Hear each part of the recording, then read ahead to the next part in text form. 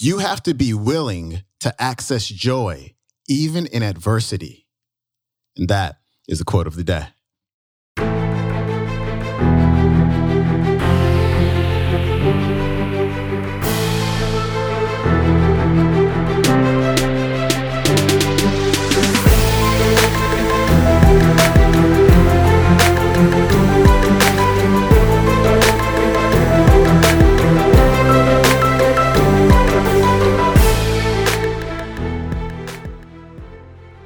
Welcome back to the Quote of the Day show. I'm your host, Sean Croxton of SeanCroxton.com. Happy Tuesday to you. Today's featured speaker is C.W. Metcalf. He has an audio program called Lighten Up. And I like this guy because he talks about humor and how we can use humor in order to change our thoughts, our feelings, as well as the way that we act and behave. And in today's clip, he talks about having a bad day. A few days ago, I had a bad day. And I couldn't identify the reason why I was having a bad day. I was just having a bad day. And you know what? It's okay to have a bad day because I think he says it in this clip, the bad days make us appreciate the really good days. And I can remember, if you've been listening to my other podcasts and following my stuff for a while, you know that maybe 10 years ago, I used to be on an antidepressant. And when I was on the antidepressant, I was happy all of the time. Like it was just a consistent mood of happiness all the time. And one of the reasons why I decided to get off that medication is not just because of other obvious side effects, but because I wanted to feel a little more variety with my emotions. Because I was happy every day, I just didn't appreciate anymore. It was just the same thing every day. And so I can appreciate the down days as much as the good days. And so in this clip, CW talks about what a bad day really means. He also gives you 3 steps for dealing with blues. And here's CW. So I don't want you to use the word depressed lightly. I want to give you a list of common absence experiences of humor. So that when you're feeling bad, you can look at it and say, well, that's what this is. And each one of these has a specific solution. First of all, there's the blahs, bad days. Everybody has bad days. Nobody knows why. I asked my grandmother once, how come you're being so nasty? She said, people have bad days so they'll appreciate the good ones. Now shut up and leave me alone. Okay, you bet. That's probably as good a description as any. No one really knows why we have bad days, but we do. And if you look at it, it doesn't seem to be attached to anything. You're just feeling sort of, foul. Astrology evolved to try and explain bad days. The ancients saw the stars moving, felt movement changes in themselves, tried to correlate the two. There are all kinds of attempts. The important thing to understand about bad days, you've been feeling grumpy during the day and you look at it and you've got this list and you don't know exactly why and it doesn't seem to be any of these other things. Maybe it's just a bad day. You got up on, quote unquote, the wrong side of the bed. Have you ever figured out which side that is? You can get into a real hassle laying in bed going, which side's the wrong side, honey? Getting off on the wrong foot. We have all kinds of phrases for it.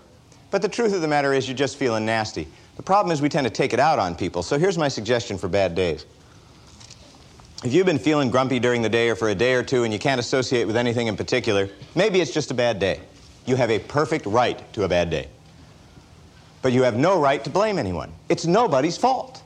If everything in your life was perfect and you had all the money you think you wanted and everybody loved you and, an angel came down to your bedside every morning and said, here's a list of what you're supposed to do today, and you had no doubt about how to live your life, you'd still have bad days. Every great spiritual and religious leader has had bad days. Everybody has bad days. So don't blame anyone. That's rule 1. But you're entitled to it. Go for it. Have it. But let people know. I have a little button that I haven't had to wear for quite a long time that a member of my staff gave me some time ago. Said, wear this when you're having a bad day so we'll know. Okay? It's a little red button with white letters, says, back off, fish breath.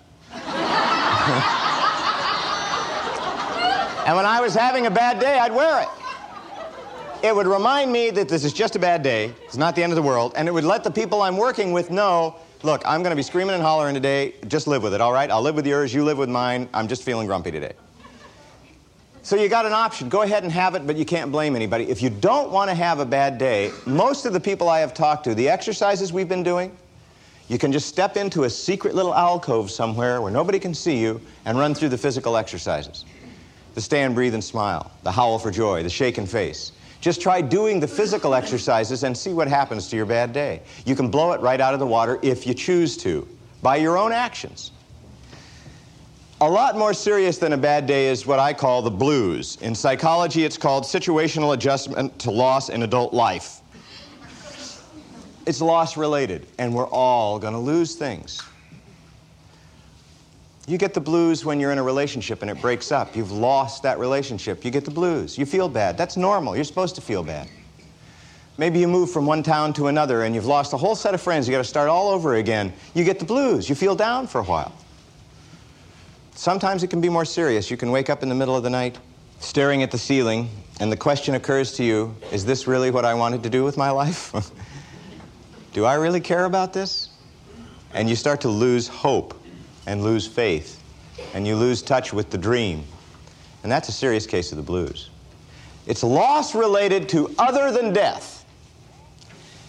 The trick about the blues is this. There's no way you're going to avoid those loss experiences. So you have to cope with them, but first you have to identify that's what's going on. I want to give you a mechanism for coping with the blues that works for most people.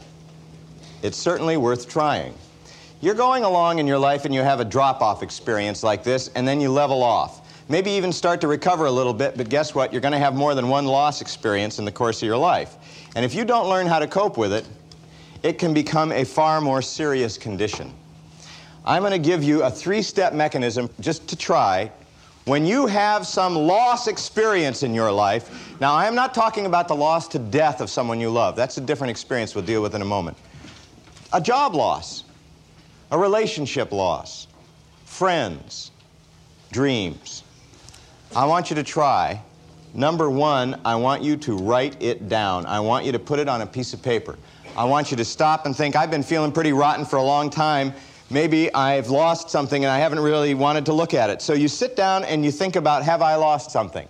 And if you identify that you have lost something, and that's what's attached to your feeling bad, and sometimes it's obvious, and sometimes you have to think about it a little more, I don't want you to just think about it. I want you to write down, this is what I lost. This is how I feel. This is why I feel that way. Write it down. The second thing I want you to do is tell somebody about it. Now, I don't mean tell everybody. I don't mean you take your piece of paper with all the rotten things that happened to you and you go to the workplace and you say, everybody come here, look what happened to me. It's the worst thing that ever happened in my life. Hopefully you have a friend or a spouse or a rabbi or a minister or a priest or someone that you can talk to where you don't have to be super person. Somewhere you can say, I've failed and I've really blown it here. Someone you can talk to and share those things. Pick a person and tell them about it. They don't have to say anything. They don't have to give you an answer. You just have to name the monster. It's real important to name the monster. So you think about it, you write it down, you take that piece of paper to somebody, you tell them about that experience. And then you do the hardest thing. You take some kind of action.